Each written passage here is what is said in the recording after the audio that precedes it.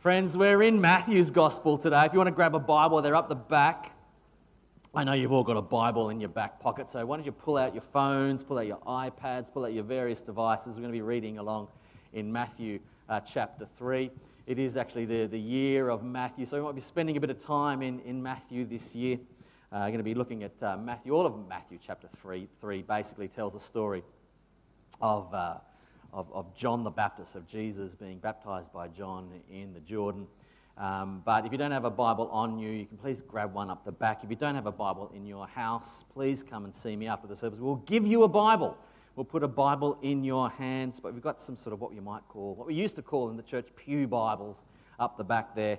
Please come and please take them as we follow along this morning. One of my really important jobs as a father, as any parent will tell you, is to be an encourager. One of the most important jobs as a dad, or if you're a mum, then you're a mum, is to be an encourager of your children, particularly when they're young, but also when they grow up. I think that is probably still the case. I think my parents probably still encourage me, and so it is one of the jobs of a parent to be encouraging your children, but particularly when they were little. I do remember Sebastian, and thank you all for your prayers for Seb. He has successfully made it to Kona after a bit of a runction. He's over there and with a whole bunch of young followers of Christ being encouraged. So thank you for all of your prayers and support. But when he was only little, my son, as he's learning to play sports, as indeed all of my sons and indeed my daughter Bethany, like to really encourage them in their sports. And I remember Sebastian one time got his first ever cricket bat. He'd played a bit of soccer in the winter months, as the young 5-year-olds do. They all just follow the ball around in a clump around the soccer paddock.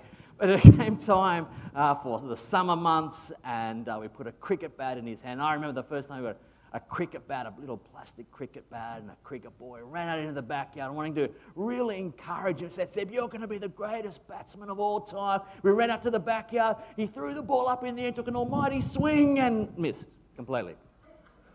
"Don't worry, Seb," I said, wanting to be encouraging, wanting to really not douse his spirits or lose any comments. Don't worry, mate. The greatest batsman of all time, Donald Bradman was his name. He was an Aussie. I'm sure he missed his first one. Have another go, buddy." And he swings and took an almighty swing and missed again. "Don't worry, mate.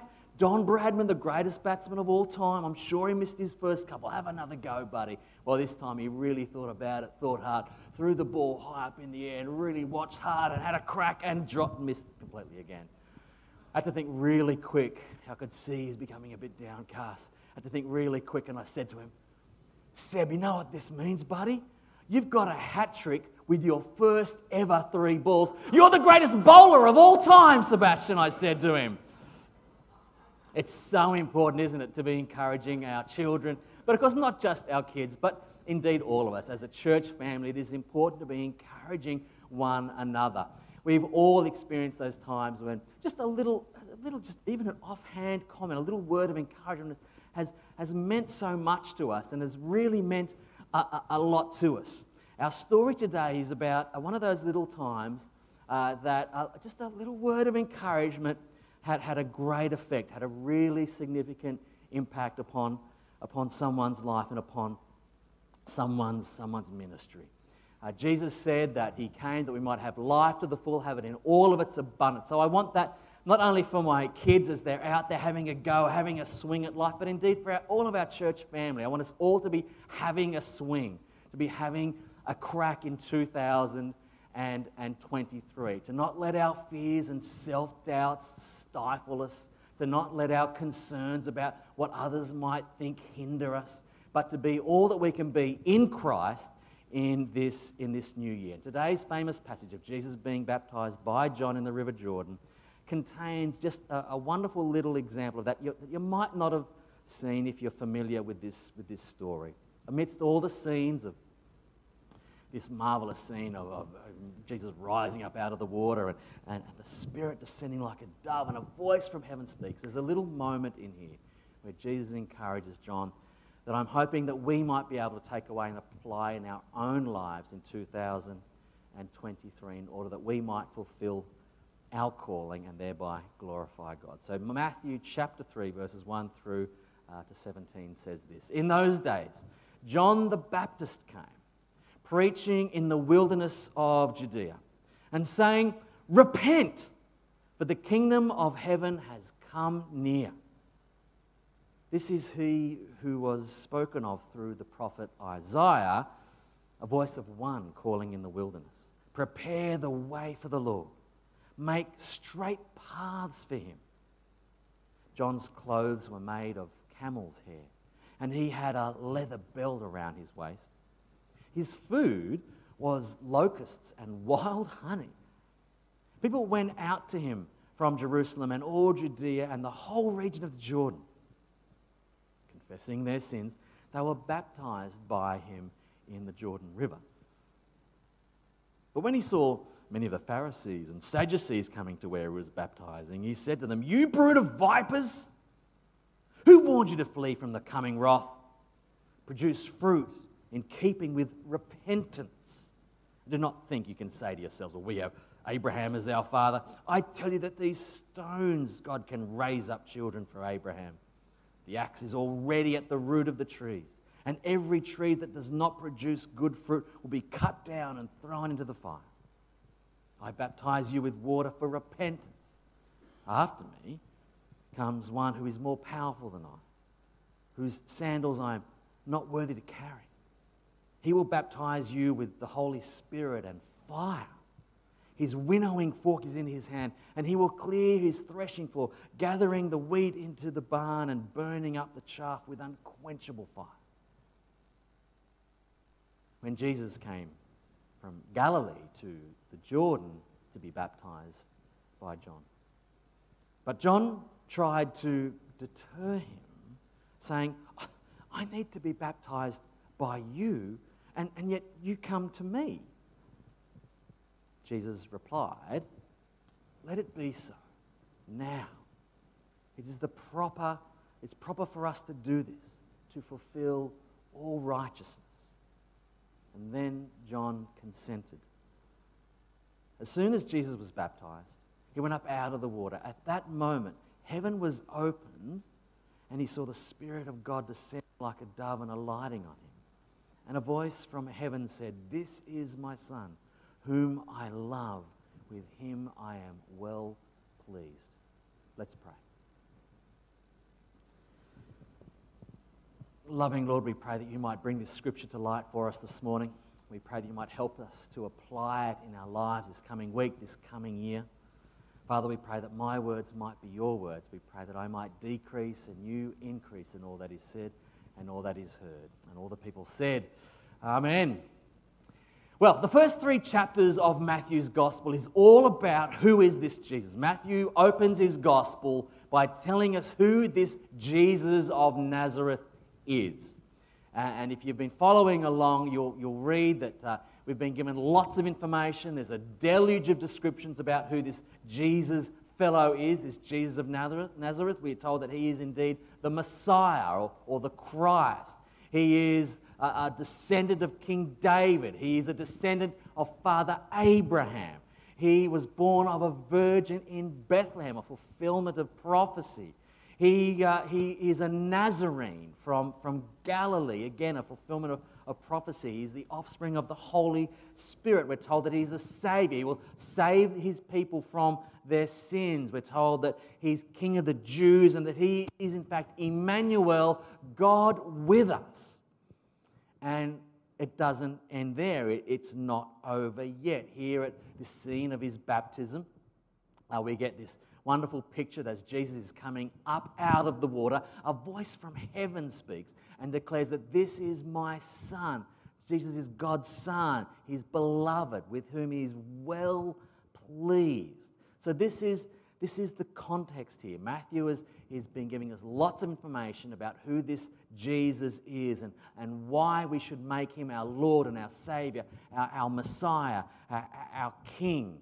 He's making sure that we are very clear that by making Jesus the Lord of our life or the boss of our life, that we can be washed clean. Though our sins be red as scarlet, we can be washed clean, fit, ready to once again enter into our Heavenly Father's presence once more. We pass from death into life, from darkness into light. But not only for the next life. It's not just pie in the sky when you die. This is good news in the here and the now. This is good news that helps people to live our best lives. You'll hear this phrase all the time these days. Are you living your best life? There's nothing wrong with that phrase. It's just that unless you're living your best life in Christ, you're not really, in fact, living your best life. But if you are indeed in Christ, if you are found in Christ, then you can indeed live your best life because you'll be following your particular calling. You'll be able to make sense of this life. You'll be able to have consistency and a firm foundation, a philosophy for life. You'll find meaning and purpose and direction and satisfaction in your life because you've grounded yourself on a firm foundation that is Christ. And here today we have a wonderful, just a little example of that happening, of someone finding their place, finding their particular calling and truly living, stepping up to the plate and having a swing despite their own misgivings about their own ability to do so. Now, John the Baptist, or John the Baptizer, is one of the most pivotal characters in Scripture. He does provide an essential link between the Old Testament and the New Testament. John is the last of the long line of the old prophets, of the Old Covenant. He is the last of a long line of people that were called by God to proclaim God's hard truths, difficult truths, in difficult situations to his people, to point towards the Messiah, to point towards the coming Christ. He's the last of that line. He was a real wild man. Of course, we know that he was all the locusts and the wild honey. He liked to rough it. He seemed a bit of an outdoorsman, eating locusts and wild honey, the camel hair tunic, and of course the fire and brimstone preaching as well. We heard it there this morning. Pretty rough dressing down of some pretty powerful people in Jewish society. The Pharisees and the Sadducees are coming out to check out what all the fuss is about. All of society is going out into the wilderness to be baptized by John. John at this stage is a bit of a rock star preacher. He's a wild man, a fire and brimstone preacher. And the religious leaders, you can sense, are a little bit concerned about what's going on here. So they come out to check him out as well, but he just gives it to them in one of the most fiercest dressing down in Scripture. You brood of vipers. I don't care what culture you come from, that can never be a good thing, can it? To be called a brood of vipers. So he's just fearless, a real fire and brimstone preacher. You get the sense he doesn't particularly care at all about what other people think about man's sort of, buttoned up or sort of flowery letters after your name. He's not the sort of person that cares too much about any of that. So he has a popular following. He preaches hard truths. He's preaching a baptism of repentance. Repentance is an important part of the Christian story, of turning away from the things of this world and toward the things of God. And so Jesus being acknowledged by his second cousin, by the way, their mothers were cousins, by having Jesus acknowledged by John the Baptist was a perfect way to launch his own ministry. Scholars tell us that Jesus is probably about 30 years old now. As we heard last week, we only have one story of his childhood, but he spent 30 years for this moment. He's about to step onto the world stage. This is Jesus stepping out and beginning his public ministry. This is an important moment in the life of Jesus and indeed of John. But what I want us to see this morning in particular is that as John is there baptizing, he sees Jesus, who he probably knew. They were second cousins. So he would have known who Jesus was, and he's taken aback. This fire and brimstone preacher, this real sort of rugged, sort of outdoor man's man, is all of a sudden a little bit uncertain of himself. He's all of a sudden not sure what to do. He's all of a sudden not sure what the right thing to do is. He says to Jesus, you should be baptizing me. You get the sense John sort of realizes who Jesus is by this stage. He has some sort of sense. He's pointing to him that he's the Lamb of God who takes away the sin of the world. So John realizes who, in fact, Jesus is, and he feels unworthy. He feels not up to the task. He says, no, don't. I want to be baptized by you. Now, I don't know about you, but I actually find this quite encouraging. If you've ever felt unworthy, if you've ever felt a little bit uncertain about yourself, and who hasn't? If you've ever felt a little bit like, no, I'm not really up to this. If you've ever felt, no, I'm not the person for this, I'm not qualified, I've got good news for you this morning. You're in very good company, because John the Baptist felt that way. Listen to this. In Matthew chapter 11, verse 11, Jesus actually says of John, so this is Jesus speaking of his case, he says, of those born of women, which is, let's be honest, everybody, he said there's none greater than John. So John, of all of humanity up until that point, John is the zenith, John is the peak, John is the duck's guts. But even John the Baptist, this fire and brimstone, rugged, tough man, hardcore man, even he feels a little bit unworthy at this point. Even he says, look, I don't know that I can do this. So what I want you to see here is that if even John balked at this moment, then it's okay if you feel that way as well. What I also want us to see, however, is Jesus' loving response, Jesus' gracious response. I want you to see Jesus lifting up John and saying, mate, this is right, this is good, this is the proper thing to do. He said, this is the job that I've prepared for you to do. He's in effect saying, John, you're the man for the job. Please do this for me. Help me out. I need you now. Do this for me, please. So Jesus encourages John, and John at this point obeys. He baptizes Jesus and plays a key role in launching Jesus' public ministry, in launching Jesus out onto the world stage. I don't know about you, but ministers quite often feel the same as John did. But I'm sure we all are familiar with that feeling. I'm not good enough. I couldn't possibly do that. It happens in church circles all the time. That's too lofty. It's too worthy, too noble. I'm not holy enough. I'm not pure enough. I don't do those sorts of things. I'm not good enough. I don't know my Bible well enough. I haven't memorized huge tracts of Scripture. I haven't been around the church long enough. I'm not experienced enough. I can't step out and try that. I'll just sit back and let others do it in 2023.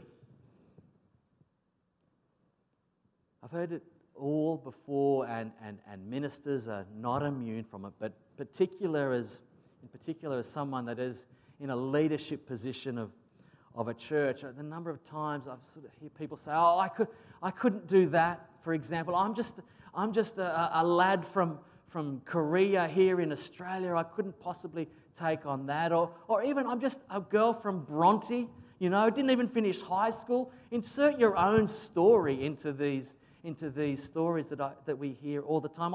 I could never do that for the church. I'm just not good enough.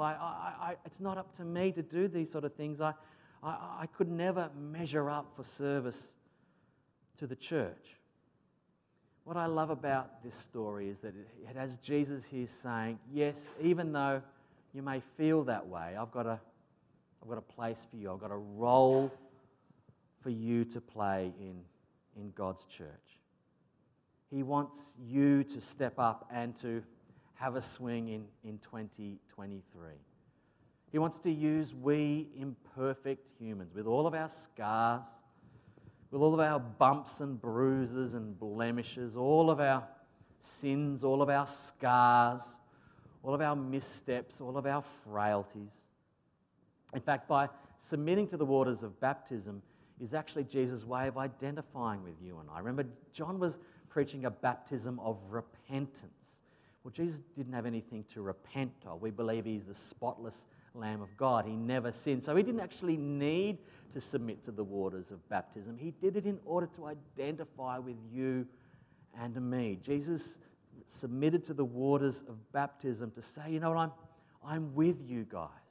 I'm one of you. Jesus loved associating not with the religious hoity-toities, but with the common folk, didn't he? He was always found hanging out with the sinners, the tax collectors, the prostitutes, the disreputable types. In fact, when he did have words of condemnation for anyone, he reserved them, in fact, for the stiff upper lip types, the people that thought they had it all together. And he loved associating with people who knew that they didn't. I think it's one of the things that we as a church, not church in the marketplace, I mean church in the West, certainly in Australia, have done a very, let's be honest with ourselves, a poor job of in recent years, is convincing our fellow Aussies that you don't need to be a good person to come to church.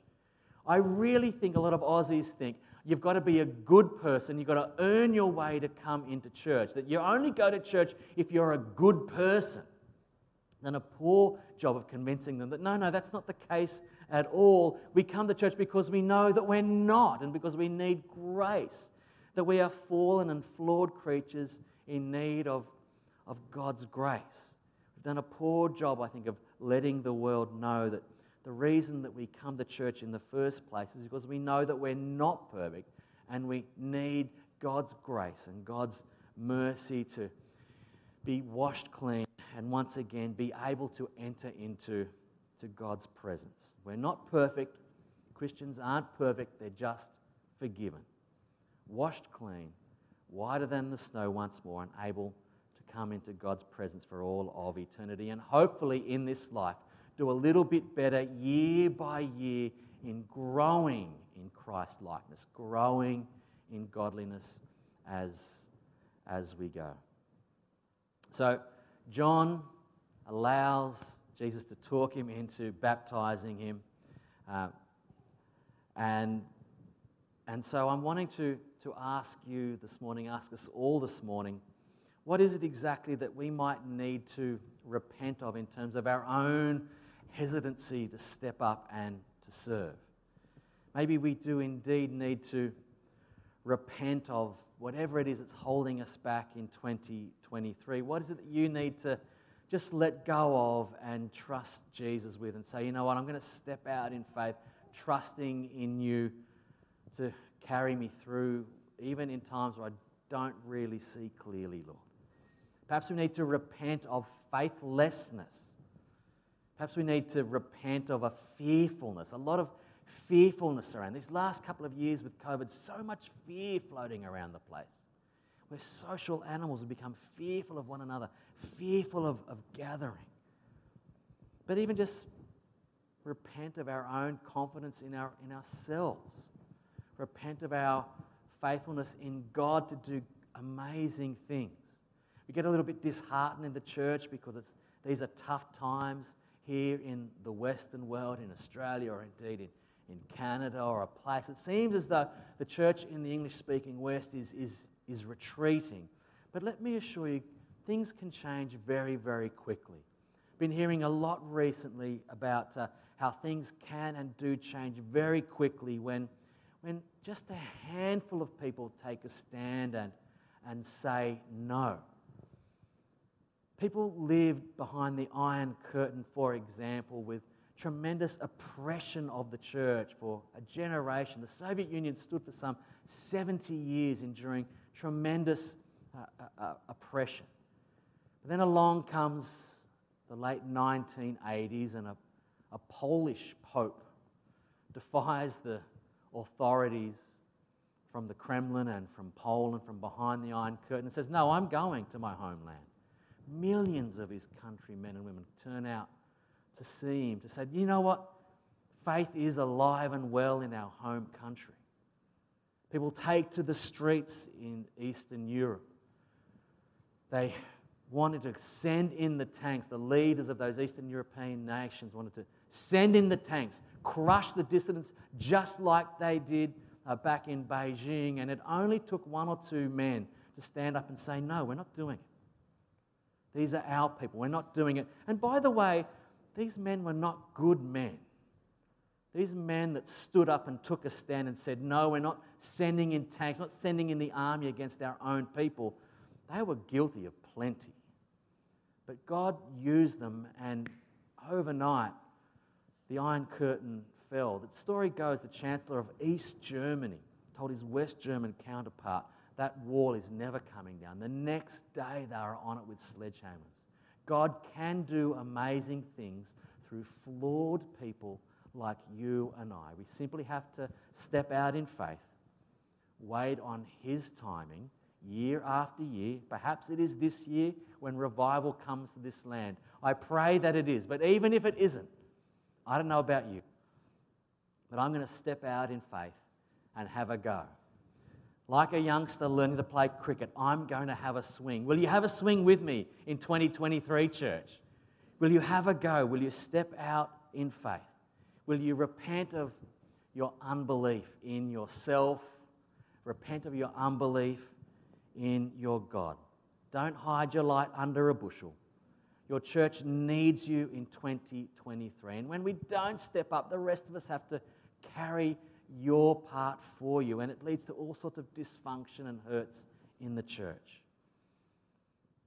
So can I encourage you in 2023 to begin a new year, to ask yourself, where have I been resisting my Saviour? Where have I been taking a backward step and saying, no, I can't, I won't? Can I encourage you to repent of that this day? To leave it at the foot of the cross and say, here I am, Lord. Take me and use me. Know that you are good enough to step up and serve today. Step up, fulfill your calling. It'll be the best decision you make, the best New Year's resolution you could possibly make. Hear His call upon your life. Step up, have a swing, step into your calling for 2023. Amen? Let's pray. Yes, Lord, we pray for your help, because this is indeed can be a daunting task of hearing your call upon our lives. And sometimes you do call us, Father, to step into difficult situations, awkward situations, dangerous situations perhaps. Give us ears to hear, both individuals and as your church family, Lord. Show us who you would have us be, what you would have us do, who you would have us love and serve and reach in Jesus' name.